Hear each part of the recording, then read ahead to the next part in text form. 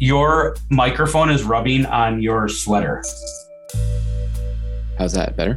Yeah, well, we want to see what you look like without the hoodie on. I don't have a t-shirt on underneath it. I just have the hoodie on. I'm naked underneath this hoodie. Welcome to Radio Juxtapose, a podcast that goes beyond the clothing complications presented by Zoom recordings and places a gentle ear on the beating heart of the art world. Join us in conversation today with the Detroit-based art publishing house One Time Run. Since 2010, Jesse Corey and Dan Armand have worked to create a global platform connecting artists with an audience. Beyond sales, they've worked behind the scenes on countless projects throughout the US, from pop-ups to mural festivals. In an industry that has all too often alienated audiences from the creators they admire, groups like One Time Run have worked to break down those barriers, making the art world the way that it should be, accessible to all. Over the next hour or so, we're going to journey from the physical world into the digital with Jesse and Dan. But with Ukraine on everyone's mind at the moment, Evan picks things up by delving into the world of charity fundraisers. Enjoy the episode. Man, I want to talk about them so bad. I am so ready for this conversation. We are in the thick of it.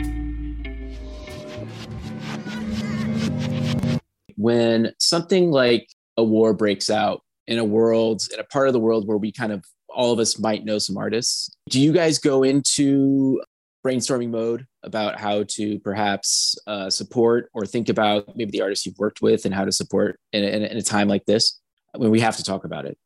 Yeah, no, absolutely. One of the things that we've really struggled with over the last couple of years is using our medium as a fundraising mechanism. And people think like, oh, we'll just put up a print and we'll make money. And the problem is, and we've ran into it a couple of times, is a lot of effort goes into making, distributing, and promoting the product, and not much money goes to the charity. So we just decided like last year that anytime somebody would ask us like, hey, I want to do a charity print, that we were just going to donate money directly to a charity. And I thought that was like a more effective way of having like immediate impact. In the case of something like this, what it becomes difficult, because I think even with Juxtapose, like we're trying to work with some artists to help raise some money for the Ukrainian effort. And it's like, where do you put the money? And that conversation is something I'm sure you guys have had to deal with so many times. And I apologize that we're starting like this. I wish we didn't have to start in a way like this, but you guys have been so philanthropic and you've done stuff that's been forward thinking in that way via the vehicle of prints and artists. So I was curious, like how you decide how to do these kind of things. Sure. I mean, it's hard. And, I think ultimately, like last year, we ran into a problem where we worked with an agency that wanted to do a fundraising mechanism to support a specific interest.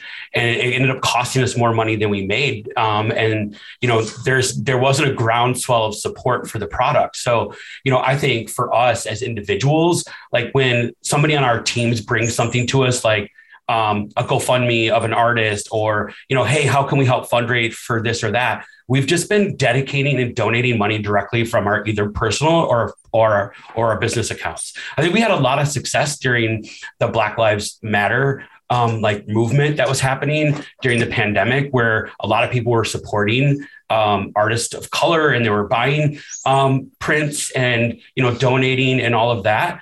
But what we found through that process was just a real change in the way that people perceived art from artists of color.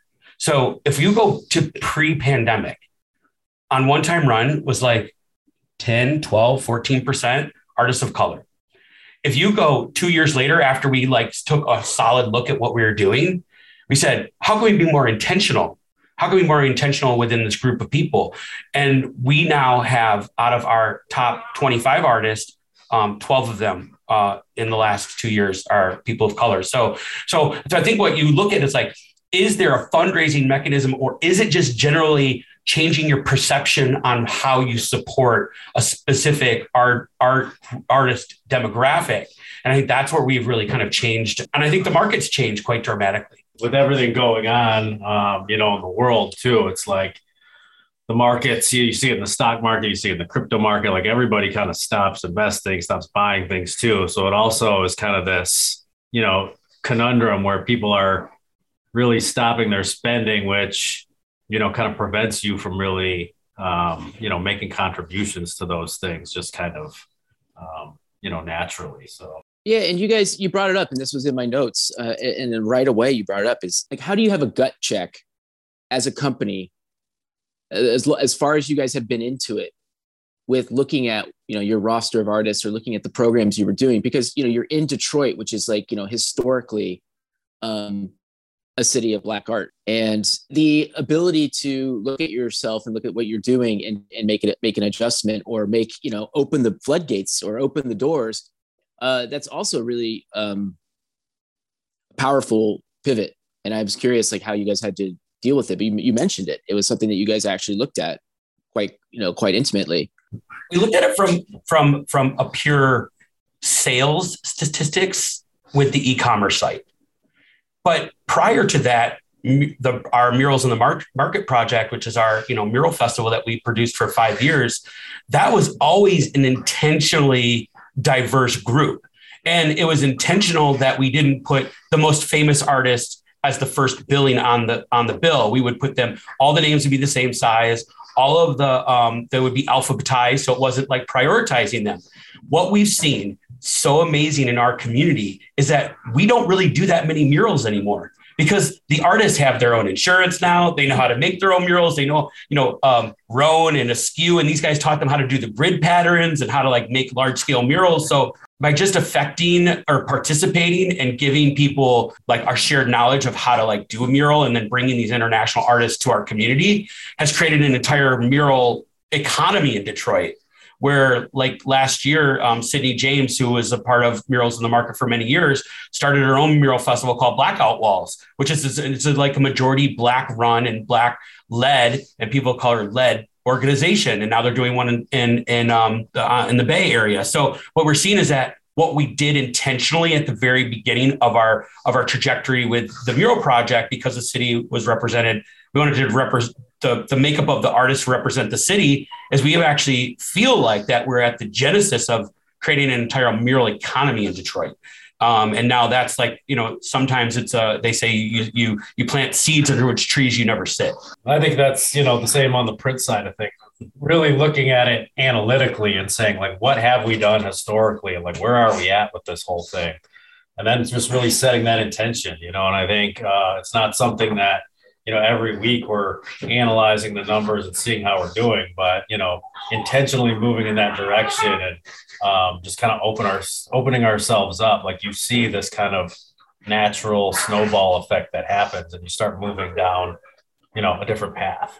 We're going to get into this kind of historic overview of what One Time Run is, but how much is Detroit in the DNA of One Time Run? I mean, I think it's, it's a huge part of the DNA and kind of our drive and our process and, the ethos. I think, it's reflected, the artists that we work with and the products and stuff that we make is pretty diverse and pretty global. But I think at the core of like the mechanics and who we are and what our kind of philosophies about art are definitely, originate with kind of Detroit and the work ethic and the democratic nature and the low, the kind of value we try to bring. It's all really baked into it.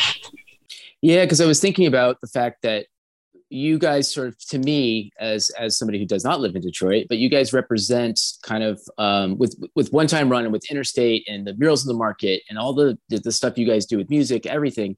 You sort of represent the kind of revitalization of the art community there. And it seems like that is such an important conversation, especially when you're talking about the fact that you guys are dealing with emerging artists. Like, there's a lot of connections between all these different things. Because when you started, Detroit still wasn't quite on the map. No.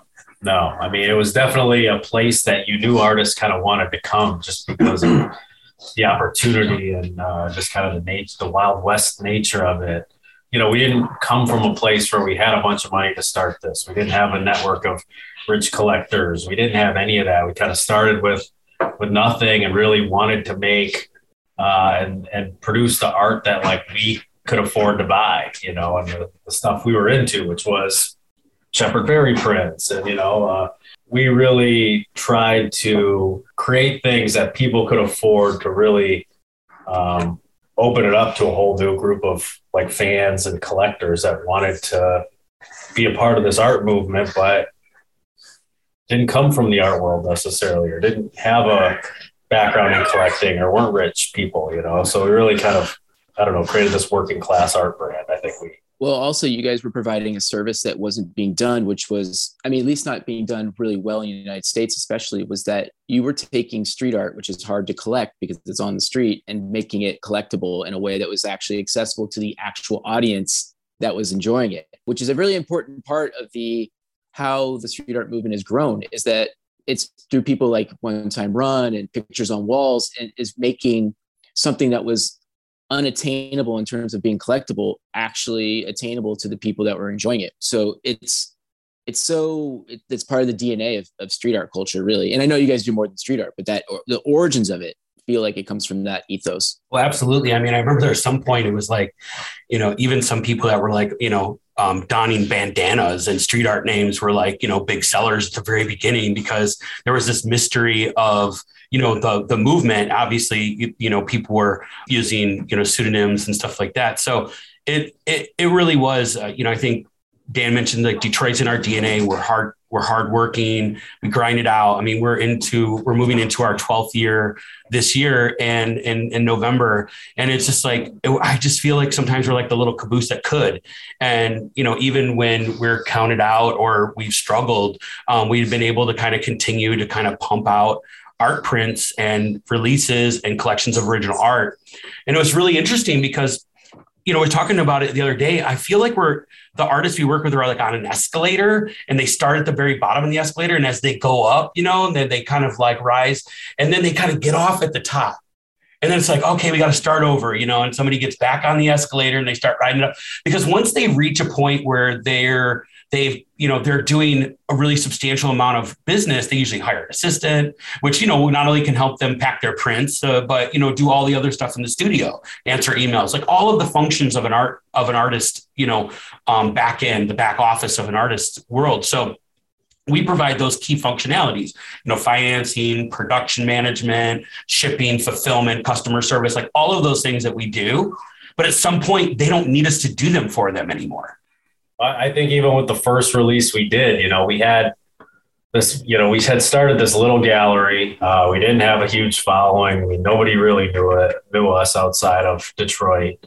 We didn't have a big audience on the online, or a print market or anything like that. But kind of even the way we built the mechanics of the site, where we only, put these prints up for a certain amount of time and only made what was there. Like, we tried to create the same kind of scarcity dynamics for anybody in the same way you would have if you were a major artist selling, 400 prints out in a minute. Like, we tried to engineer all those things so that everybody kind of had somewhat of the same playing field, kind of through that gamification of the art too. So, that was really our attempt to kind of take some of these emerging lesser known artists and give them the same scarcity and time and demand and all that stuff too. So what cultures did you guys come from before you got into the art world? Like, what was the things that were kind of like germinating in your lives that led to starting something like this? For me, it was, I think what led me directly here was graffiti. And, I started writing graffiti when I was in high school, in and around Detroit. I was always kind of artistic and into creative things growing up. I had an artist grandfather, very traditional, but I was always kind of around that, and, decided to pursue that and went to art school, where that's when days of just like doing toy tags all over the neighborhood kind of changed to like meeting real writers and, really kind of discovering this whole international world that was out there and a local scene in Detroit, really kind of taking it super serious. And that's kind of how I met Jesse too. When we first met, he was working on a graffiti documentary back in, was that 2002 or 2003, something like that. And they actually interviewed me for the film, and we became friends from that. So, graffiti is definitely at the core. Well, we have to talk about this because Detroit, I mean, everybody is, their understanding of graffiti or of the culture of Detroit, especially around that time or in the 90s and early 2000s, was a city that had been, had infrastructure that was abandoned. And so there was a lot of empty space. But I also assume that the graffiti scene was probably quite localized and quite vibrant, but maybe I got that wrong. Yeah, no, I mean, it was super localized, but it had, a super vibrant community that also, it was really following what, other big areas were doing and kind of the code of the streets and what was at the core of every graffiti movement, I think was here too. And there were some major writers that were starting to build connections with people out of town. And it was really kind of around that time for me that you started to have like Midwest guys coming into town, and you started having, some LA people and Screw and KR had some pieces here. And there were some people that like pretty big people that were kind of coming in and sneaking in and doing their thing. And I think that just, kind of just in the way we see what the mural festivals do for teaching young people and kind of creating that culture was doing the same thing here. But I mean, there were some amazing places where it was just, the old bombed out yards and the train yard, which is now the DeQuinder Cut, which is like this beautiful kind of walking path through Detroit. Used to be like this hot spot, and there was the writer's bench in Detroit. We all kind of met there and clicked up and, admired each other's pieces and kind of tried to outdo each other. It was a super exciting time in the city. You didn't have a mayor who really was interested in doing anything with graffiti at the time. So it was bombed out here, and it was, you could not escape it. It was everywhere. And it just started to stack up. And I think then that was really the point where, you started having message boards and really the light started. There was an outlet for Detroit graffiti to be shown to the rest of the world. And I think that's kind of what opened the door. People were like, oh shit, we got to go to Detroit. Like, Jesse, first off, where is this graffiti documentary now? And like, how did you get into doing like that? Like, what got you into it?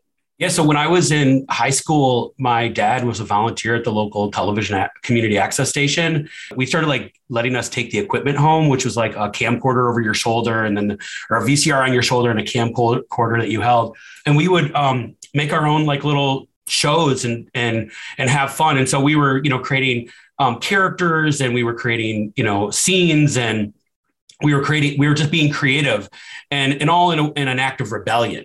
Because our show is based around a character who would go interview people in the ghetto, and then they would like get killed. The serial killer meets,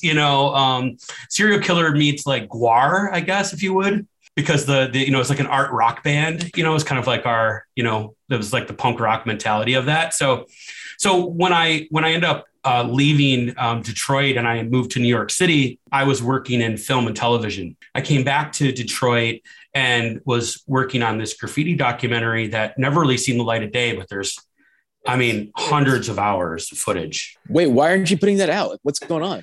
Well, there's a little dispute there with the, the director.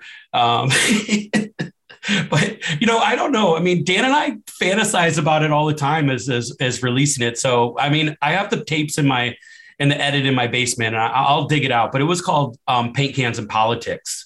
It's actually, I feel like I watch it about once every like 2 or 3 years, because I have a cut where it wasn't the final cut. It never really got to the final cut, but it's pretty close. And, the more I watch it now, it's even more relevant today, because you see, Kwame Kilpatrick, he was the mayor at the time, and, everyone knows he went to jail for corruption, and the current mayor, Mike Duggan, was the former prosecutor. So he was a character in the story. And it's actually, when you watch it now, it's like, wow, this, it's pretty crazy. But yeah, I never really saw the light of day outside of, a few people who got the DVDs. The sneak peek. Yeah. Well, you guys need to do like the Peter Jackson thing where he took all the Let It Be footage for the Beatles and like redid it recently. And now it's like it's less about them hating each other. It's about them sort of working together. It's kind of, you might need to have a little outside edit on it. Yeah, no, we had a lot of fun. So my background was in storytelling, essentially. I worked in documentaries.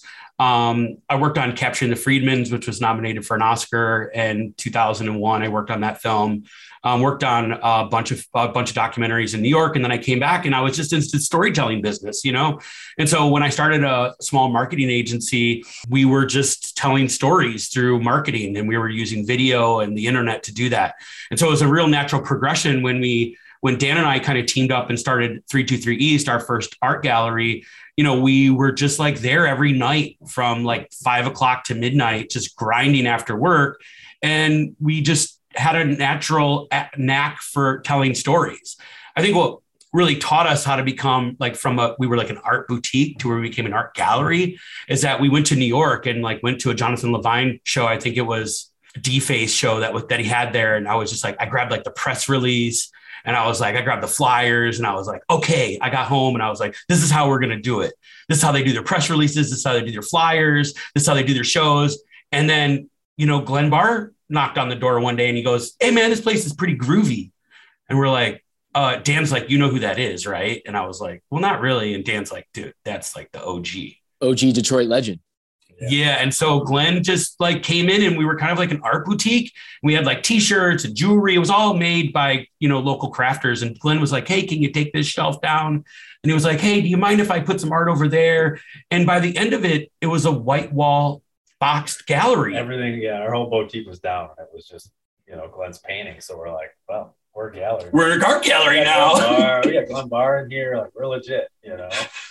I love this thread because there's something that I wanted to touch on that you guys do such a good job. And I mean, this is the origins of it. You guys are storytellers. Like you do a really great job of like when you're putting out a print, especially when you guys put out like a particular like suite of prints where it's based around a story. Like you guys really, really do make it feel as if it's such a cohesive tale that you're telling. And that's been something that I think why you guys have lasted as long as you've lasted with this particular one-time run is because you really are telling a story with these releases in a way that's very unique. And in a time when people don't have the attention span, it's very palpable what you guys are doing. But that makes sense because you guys join together trying to make a story. Yeah, it's so natural. Yeah. It's very natural for us. Like, I mean, I think when you look at too, like, you know, Dan, when we were working at the gallery, Dan was doing email marketing for Ford Motor Company, and I was doing lead generation for like windows and home improvement companies. So we were like, how do you take email marketing and how do you take lead generation and how do we take those things and like put them around art? So we were like, if we can get a lot of email addresses and we can send compelling emails, that's all these people are doing in these markets. They're telling stories to consumers about their product. We could just put something in there that we were passionate about. And, you know, One Time Run was born. What was the first One Time Run product? It was the older brother of Tristan. That was run number 0001. But before that, we worked with the Detroit Electronic Music Festival, which was now called Movement. We worked with the Movement Festival to create posters, prints with the rock poster artist, Mark Arminsky. And then when Glenn did his show, Glenn taught us how to do a print. And then we started giving away small little 4x8 prints for people to line up in front of the gallery for our art shows. So we could be like, oh, look, there's a line outside. So we were using print medium, and Glenn actually introduced us to his G-Clay printer.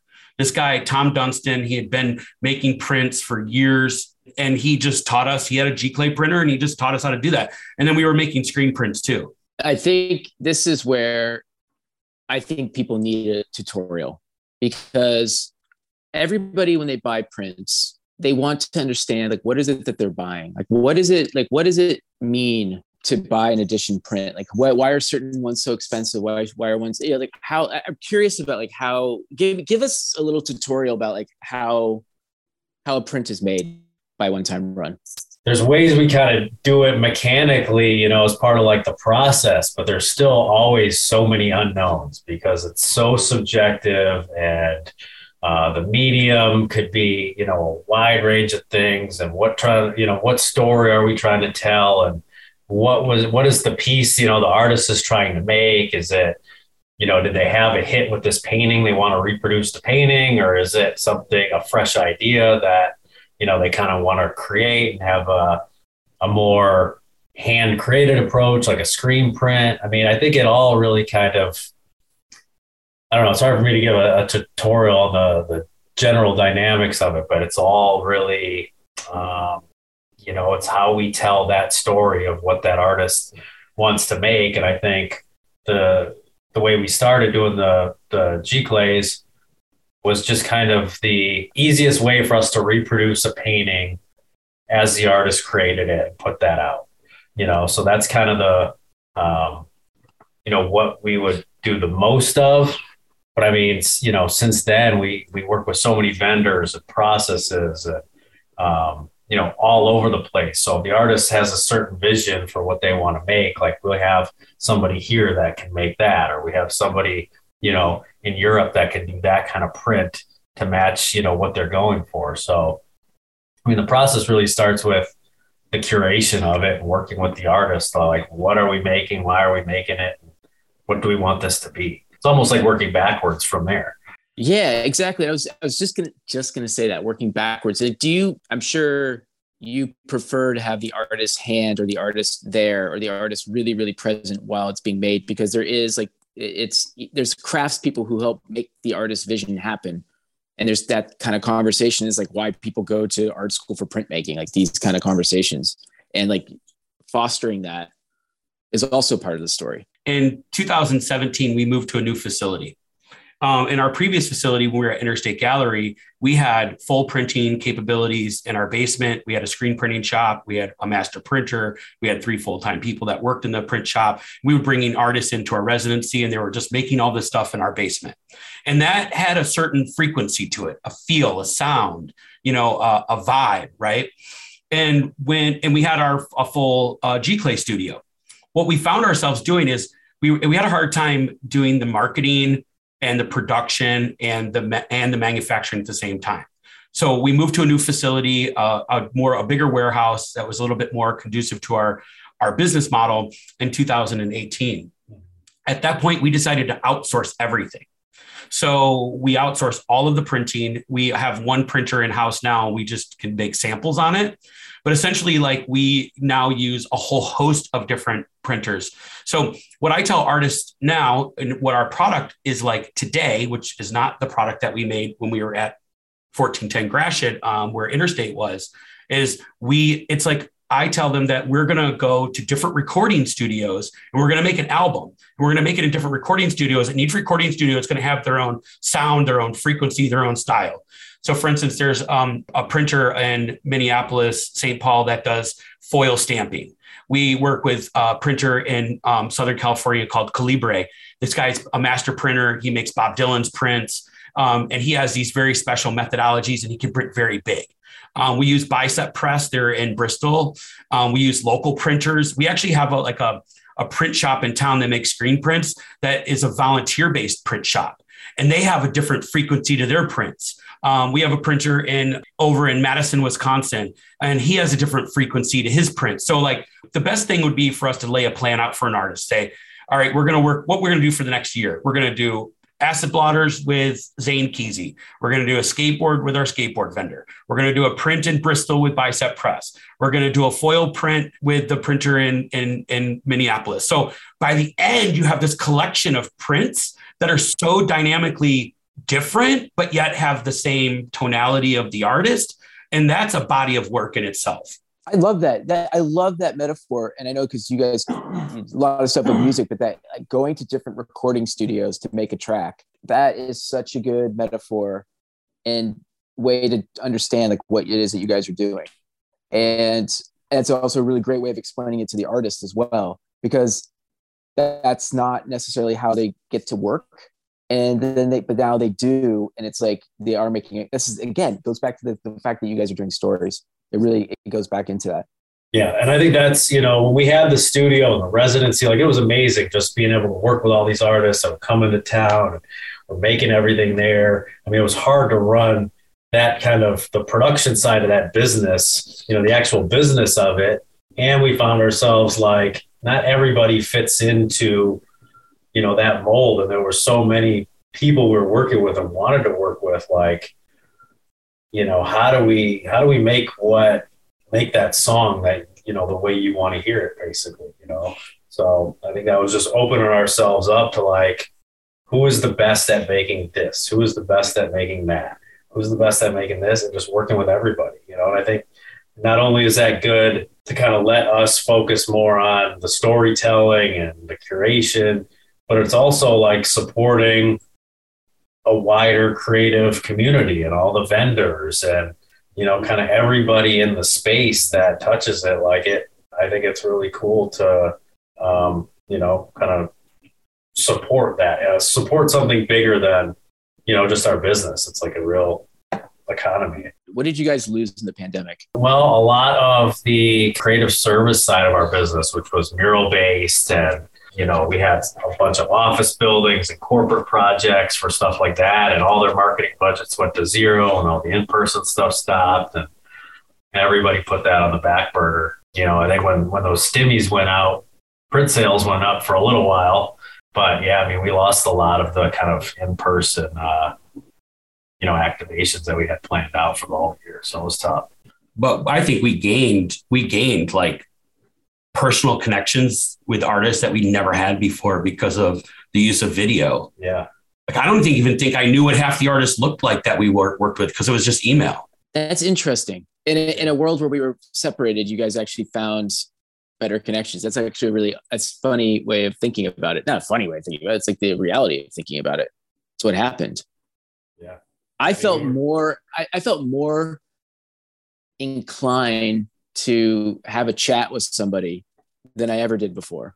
The reason why I want to bring this up is because I feel like what you guys always had was this community of people. Like when I've come to Detroit and I come by, it's like, it feels like there's always something happening. There's people kind of coming in and out. And it's like, you guys had this, it's like a hub. And if you lost that, like, how do you keep it going while putting out a product that people are actually buying probably more of because people were sitting around their houses, looking at their walls and wanting stuff. So you had to kind of figure out a new way to build a community or keep that energy going, I should say.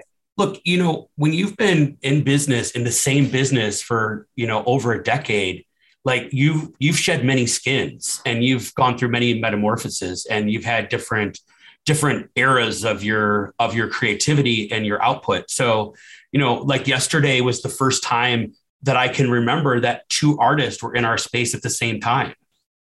And it was kind of amazing. Like 2 weeks ago, we started working back in the office kind of organically. We just all kind of just showed up one day. But, you know, we also, you know, last May opened up a new gallery with my wife, Rula David. It's called Spotlight, and it's a music venue and it's a coffee shop. So we share the same space with that. So much like we used to have a gallery, now we just have a coffee shop with people co-working and hanging out. There's a record store, but we haven't been back enough to kind of intermingle a lot. But the idea is that a gallery in its form of commoditized art is only a place for people of visual art to gather. And a cafe is a place for all likes of creativity, visual, music, you know, spoken word, you know, activism, all of these different creativities can kind of interact with the record store and the coffee shop, and it's a gallery, and at night it's more of a music venue. So, you know, I just think it's like this kind of, you know, it's like a snowball and we just kind of keep rolling down the hill.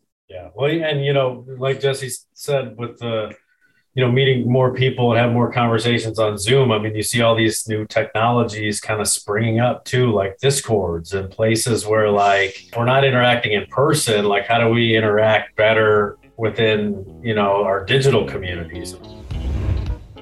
You're listening to Radio Juxtapose, Evan Preco in conversation with Jesse and Dan from One Time Run. Still to come on today's episode. We don't know what your print is going to be worth in the future, and we don't know how your NFT is going to be used in the future. That's right. We got NFTs in the agenda. Let's get back into it right now on Radio Juxtapose. Do we want to talk about NFTs? Man, I want to talk about them so bad. I am so ready for this conversation. We are in the thick of it. It is the most, I feel like that we are sailors. We're getting on a boat and we're going to go find a new land. That's what it feels like. It feels so fresh, so new, and so inspiring. And the ideas are so dynamic. And the way that smart contracts can communicate an artist's vision is only being tapped slightly today and will be so dynamically tapped in the future that creativity will be there will be an opportunity of creativity that's never been harnessed before. The way that you looked on your face when I brought it up, I was not sure if that's what your response was going to be. It feels much like it did when we first started making prints and first started opening an art gallery. It's like the world is ours and there's all this potential and we can do anything we want. We can do this. I mean, from an energy standpoint, it's definitely kind of renewed us in a lot of ways because, after 10 years of making art prints, 12 years where we're at now, you kind of get into a rhythm and there's process and you get excited about projects. But I think what we see with, this whole NFT movement and the development of these technologies, it's like it's at a simple point now in a lot of respects of, digital art for sale as a token. But I think underlying it, having a business that's based around physical art, but also somewhat the technology of selling that art, I feel like, we understand and at least can really see the crazy amount of potential that this has. I mean, it's not just selling paintings as JPEGs, you know what I mean? There is a ownership that the artist can have. There's just the technical possibilities and the things you can create. I mean, it's almost unlimited. And I think, in a lot of ways of how we release prints and we have this secondary market of collectors that buy and sell on eBay or buy and sell here. Like once we ship a print, it's over for the most part. You may see somebody that collected a print in a gallery show sometime. They're like, hey, I bought this print from you 7 years ago. I love it. But it's over at that point where now it's like you are connected to it. The artist is connected to it. You can see what happens and the artist can still benefit from that sale, in perpetuity and always know who their collectors are and always be able to reach them. And it's amazing. I mean, you sell 50 prints by one artist, they go all over the place and those people have no connection to each other except maybe they follow the artist on Instagram. Whereas now they're all in a Discord and they're all friends now. They're all talking about this and supporting that and helping to build, even more community around that project they're supporting. So, just from that standpoint alone, it's amazing. I think I haven't seen too many NFT type projects that I'm really excited about because I think the technology hasn't been tapped in the way that's going to be really interesting for everybody. And when it does, when artists start actually figuring out how to use this medium, it's going to be so much fun to see what happens. But I think right now, we all agree it's kind of it's at the precipice of something that's going to be really exciting. And it's a new tool. It's like the printing press. It's like a new tool now. Let's see how everybody uses it. I was on the phone with Kid Acne as I drove into the studio today. And I was telling him so when you make a print and a collector invests in it, they're hoping that the utility of that physical art print is that you will continue to grow your art career. You'll continue to build value in that print, and that print will hold its value, right? That's the utility of an art print. I'm buying your art prints. I'm supporting your career. And in turn, you're going to continue to push your career forward to build value in my art prints. If I bought your art print and then you quit painting, then my art print's worth nothing, right? So that's the utility of a physical art print. The utility of an NFT collectible right now is that we don't really know how it may be used in the future. So we were talking about creating these wheat paste from his first stabby woman character. And he said, when I first started doing it, I was making wheat paste and I was putting them up all over Europe and Brazil. And I was like, why don't we make NFTs of the wheat paste? Because in the future, will you be able to take that NFT and put wheat paste in your metaverse? I don't know. I mean, people are selling NFT jerseys and maybe you can wear those, and NFT sneakers, and maybe you can put them on your avatar. So the ability to right now is that you're going to put stuff out in the universe. You're not really sure how people will use it in the future. But what the collector understands is that they're getting it on the ground floor and that they believe that you will continue to build value and the utility in the future, just like you would in a traditional art career. That's a good way I think it's a very simplistic way for people to understand what's happening. we don't know what your print is going to be worth in the future. And we don't know how your NFT is going to be used in the future. But we know that if I'm going to make an investment into you, that I'm investing in somebody that's going to keep working hard for it. So we did a PFP NFT project with Ron English called the Light Cult Crypto Club. Yep. We didn't really know, like, we just started it and we were like, what's the utility? And this is like a buzzword. And it's like, then we were like, well, Ron made all these sketches, so why don't we make scavenger hunts? And people who got the NFT can get the original sketch. And like, they're like, oh, damn, this thing has utility. You know, then he came out with a Nike sneaker with Kevin Durant and it had the Light Cult logo on it. And it was like, oh my God, that's utility. And it's like, we didn't know utility. It's a kind of a terrible term in the industry, right? But what you realize is people convey that to value. Is you're going to continue to put value into this. And that's all you want with an artist's career. Like, if I know that you're hitting with a major collector, or you're going to be in a major auction house, that's value for what I've already invested in your career as a traditional artist. So I think they run quite parallel.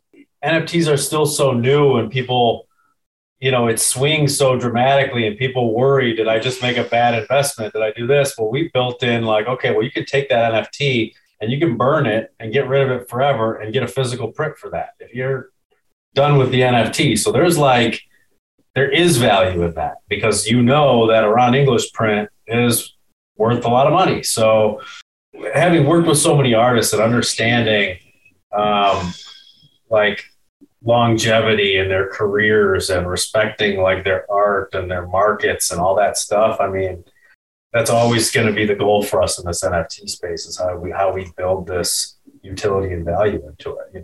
We're not just trying to, there's so many people out there getting rich, selling the craziest stuff. And it's like, we were reluctant on the NFT space for a long time because coming from this physical traditional art world, like I couldn't wrap my head, even though I've been in crypto for years before, I couldn't understand the value and how this made sense, until I really understood the technology behind it and the possibilities of it. And then, that's like, okay, well, we can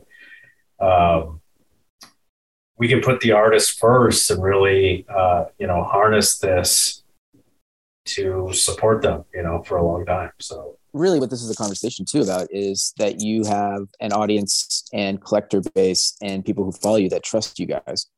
And that's where the 12 years comes in.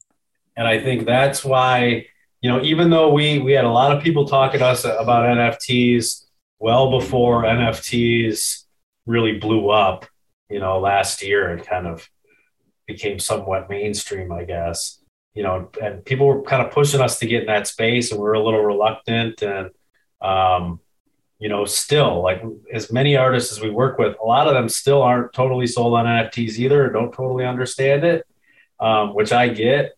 And I think, we could have taken any artist and thrown up some, NFTs and tried to make a quick buck and capitalize on it. But I think it's been good having this traditional background and looking at it from that side because we want to make sure that whatever we do, because we know people have the trust with us. Customers have it and the artists have it. And we don't want to do anything to kind of break that trust for anybody. So we're really looking at it as like, everybody sees the money that's being made in NFTs. And sure, that's, maybe a hope in the long run. But I think for our side, it's really like making something that benefits everybody and benefits, this art community as a whole. Is this the most excited that you guys have been in terms of a new platform since you started? Yeah, so we started in January. We were working with a partner and we created our own NFT platform. It's 1xrun.limited. And so the goal is that you buy a traditional print on our .com and then you will receive a claim for a companion NFT. So the idea is that 99% of artists and 99% collectors are not in the NFT space. So you can buy it with your credit card, you can get a print and you can receive an NFT. And then our NFT website .limited will actually create a wallet for you and then put your NFT in your wallet for you. So it's, it's very easy, and it's, there's no burden, there's no barrier to entry. And I kind of look at it like, well, at one time I didn't have a pager, and one time I didn't have a cell phone, and one time I didn't really have a crypto wallet, right? Or an NFT wallet. And so, and now I do. And I think that we'll continue to onboard people into that. But what we did is we gave out 500 Genesis cards, and basically it's like your 1X Run VIP card. We gave out 500 of them. And then what we're doing is we're calling them rare drops. And so the first Friday of each month, if you're a Genesis card holder, you get a rare drop. And so the first rare drop was a series of 3 images and 3 colorways by Naturel. So a sequence of 9. And out of those, you're likely to get the one colorway is 5%. The rare colorway is 5%. And then the common is a 30% chance to get it. So we've kind of created this. So then we're creating through this rare drop, a value based on scarcity. And so then we have a secondary market. And yes, just this week, somebody bought a Genesis card for $1,000. So somebody believes that there's value in the Genesis card because now they're getting these 12 rare drops that we've committed to. And then the second release was with Denial, and we did 10 of his luxury goods as these shelf medication. They're pills, right? And so we, there's a scarcity. Like the most rare one is there's 30, and then the most common one is 100. And so people are like, oh my God, I got a rare one. And then somebody went on our marketplace and bought an entire set. So there's somebody that completed a full set of NFTs. So what you're seeing is that because we're talking about this too, we have a print release. So instead of saying, well, if you want the hand embellished version, you have to pay double or triple. We're saying, hey, we're just going to add the hand embellished versions when we do a print in a companion NFT. We're going to say 10% of people are going to get the rare NFT randomly, and 10% of the people are going to get the hand embellished physical print randomly. So it's like, it adds this whole new layer where before it was like, well, if you want the rare one, you pay more. Now it's just saying, hey, we're going to treat every sale as the same, and we're going to randomly give people more value. What you're also doing here, and I can hear your enthusiasm about this, but what you're doing is you're looking out for the artists. You're allowing the artists to feel as if they're supported going into this new frontier, and you're doing a lot of the legwork for them. And that's how you keep this is how you keep a business. I mean, obviously how you keep business going, but this is how you keep the artists will feel supported. And that's what this is all about, is that you're giving them opportunities, which is something that the prints did, because at the time you guys started the brand, the prints were something that all our artists were trying to figure out how to tap into that market. Now you're giving them the foundation to make the next step. I was hanging out with Revoke a couple of years ago, and we were having this conversation. Like, you need all layers of the industry. You need assistants, you need administrators, you need art dealers, you need gallerists, you need, accounting people, and you need people that are at the upper echelons of society, and you need people at the entry level of the market. So there's all of those dynamics that go into a market. That's what we've always fulfilled, I think, as a business, is that we fulfilled this tranche of the market that says you need help with facilitation, ideation, execution. We have a team, all of those things. And so, just applying that now, like Dan said, to this NFT market. And I'm telling you, Evan, this market is like 1,000 times bigger than the art market. And we've been trying to grow the art market, right? One Time Run has modest gains year over year in its gross revenue, but it's not exponential. It's not a hockey stick business, right? But when we look at the NFT market, it's like now comic book collectors, stamp collectors, finance people, like they're all getting into this market, and they're saying, oh, wow, yeah, Ron English. Yeah, he has legacy. Oh, and it's funny because there's no Venn diagram that says that your collectors and our collectors know each other. There's nothing. It's not saying like, oh, well, we share collectors with Juxtapose, or fans or whatever. It's like, there's an artist that has 1 million followers that I've never heard of. who's making a great career for his whole industry. So there's not a lot of overlap, right? So when we look at like when we sold 9,000 NFTs for the Let Call Crypto Club to, I think there's about 1,500 customers. Like maybe there's some people that came from VV, which Ron has NFTs on VV. There's people that came from One Time Run. There's people that came from Propaganda. There's people that came from his social media. And then there's all these people that we connected with through Twitter. A lot of people didn't even know who Ron England was. And they don't even know who Ron was. And they're just like, okay. And so the thing is, like, I think having legacy and history provides value when people start to open the Pandora's box. They start to say, oh, wow, okay. So I'm not just like Johnny come lately, because we look at other NFT projects and we're like, wow, this guy is really smart about it. Well, yeah, guy also has a crazy market. We've never heard of that person before. What was the best decision you guys made early on? And what was the worst decision that you guys made early on? Powwow, man. Powwow. Like we went to the second Powwow Hawaii, and, you know, I knew Estrella and he was working with Jasper, and, you know, Dan just went out there on a whim, and we were working on prints with like Woes and a couple other artists. And, you know, we just took the prints out there that we had. We didn't really make anything new, and we did a little print signing. But what was that space like when you guys got there? Hey, yeah, it was just like an old rundown, like room that, you know, they were storing stuff in. It looked like for like the last 15 years or something. You know, it didn't even have lights. It didn't have plumbing, nothing. You know, it was just like, Jasper's like, hey, come out to Hawaii. Maybe we could do something. We show up and, you know, there's this like storage space. And we spent like 3 or 4 days just like building this space out and throwing an art show with like 10 prints in it, you know. But then there was like all these people. The place was packed, and we're in Hawaii, you know, and there's all these people painting murals. And incredible experience overall, you know. What was the moment where you guys were like, oh my God, we almost fucked this up? Man, I think it was when we hit like 25 employees.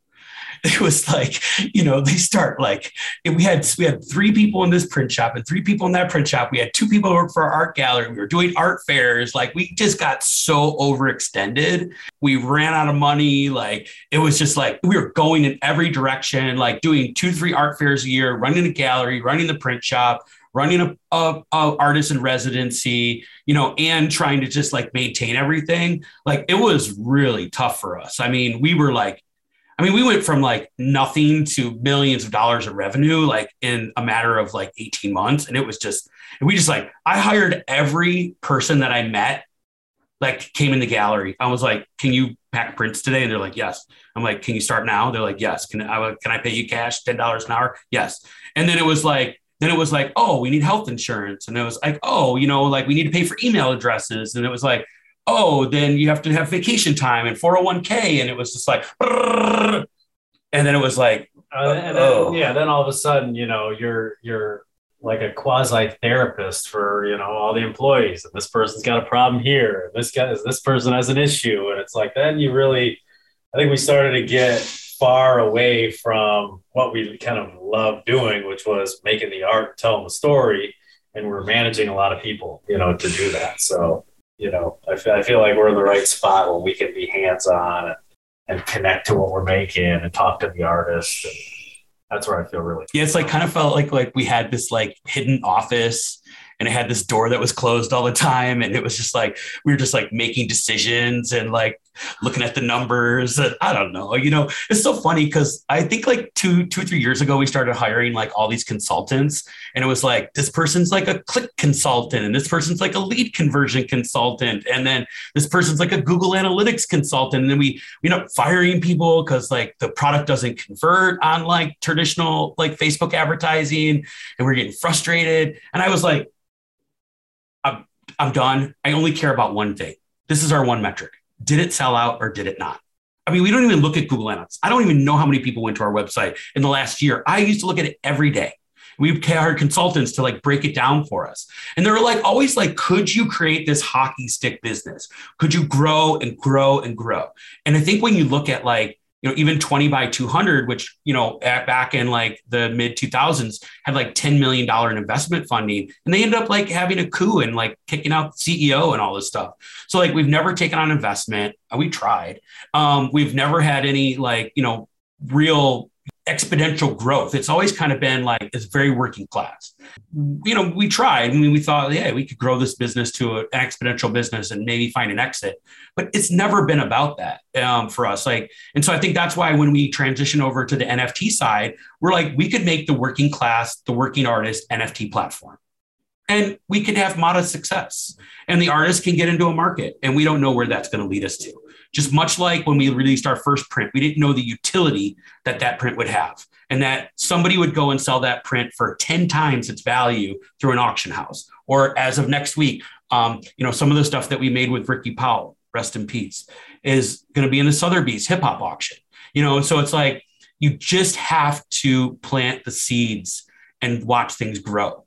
And that's where we're at, is we're just like planters, just keep planting seeds. And then, some trees you sit under and most you don't. And that's completely fine for us. I think we had to go through a couple of years of therapy, but, we made it out of that, and we're better of it. And I think Dan and I are like, not only are we, best friends, our families share time together, and we have a tremendous amount of love for each other.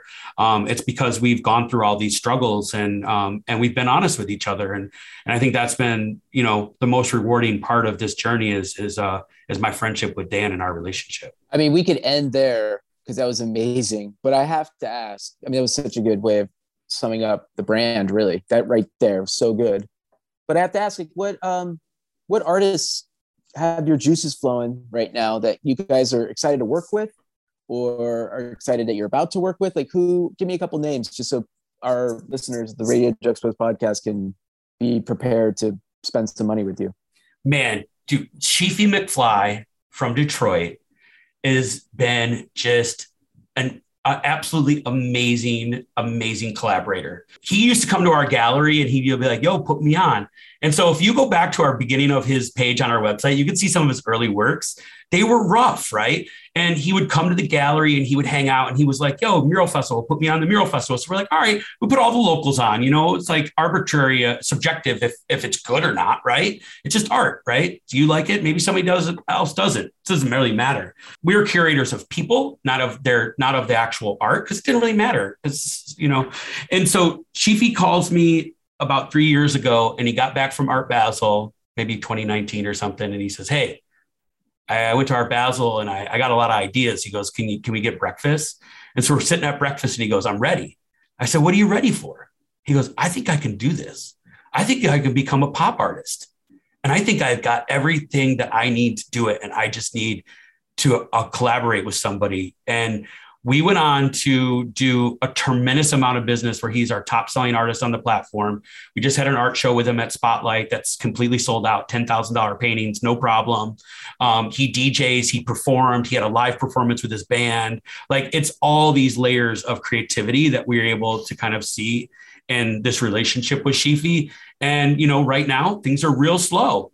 With our collaboration. Like, I feel like he's kind of going up the escalator, and he's getting to a point where he's now kind of self-sustaining, and he's arriving at this place where it's like, maybe he doesn't need our help so much anymore. So that's been one of the most dynamic relationships we've had lately. And I think, as we've kind of learned, is that sometimes the kids leave the nest. And watching them fly away and have success is the most rewarding part of what we do.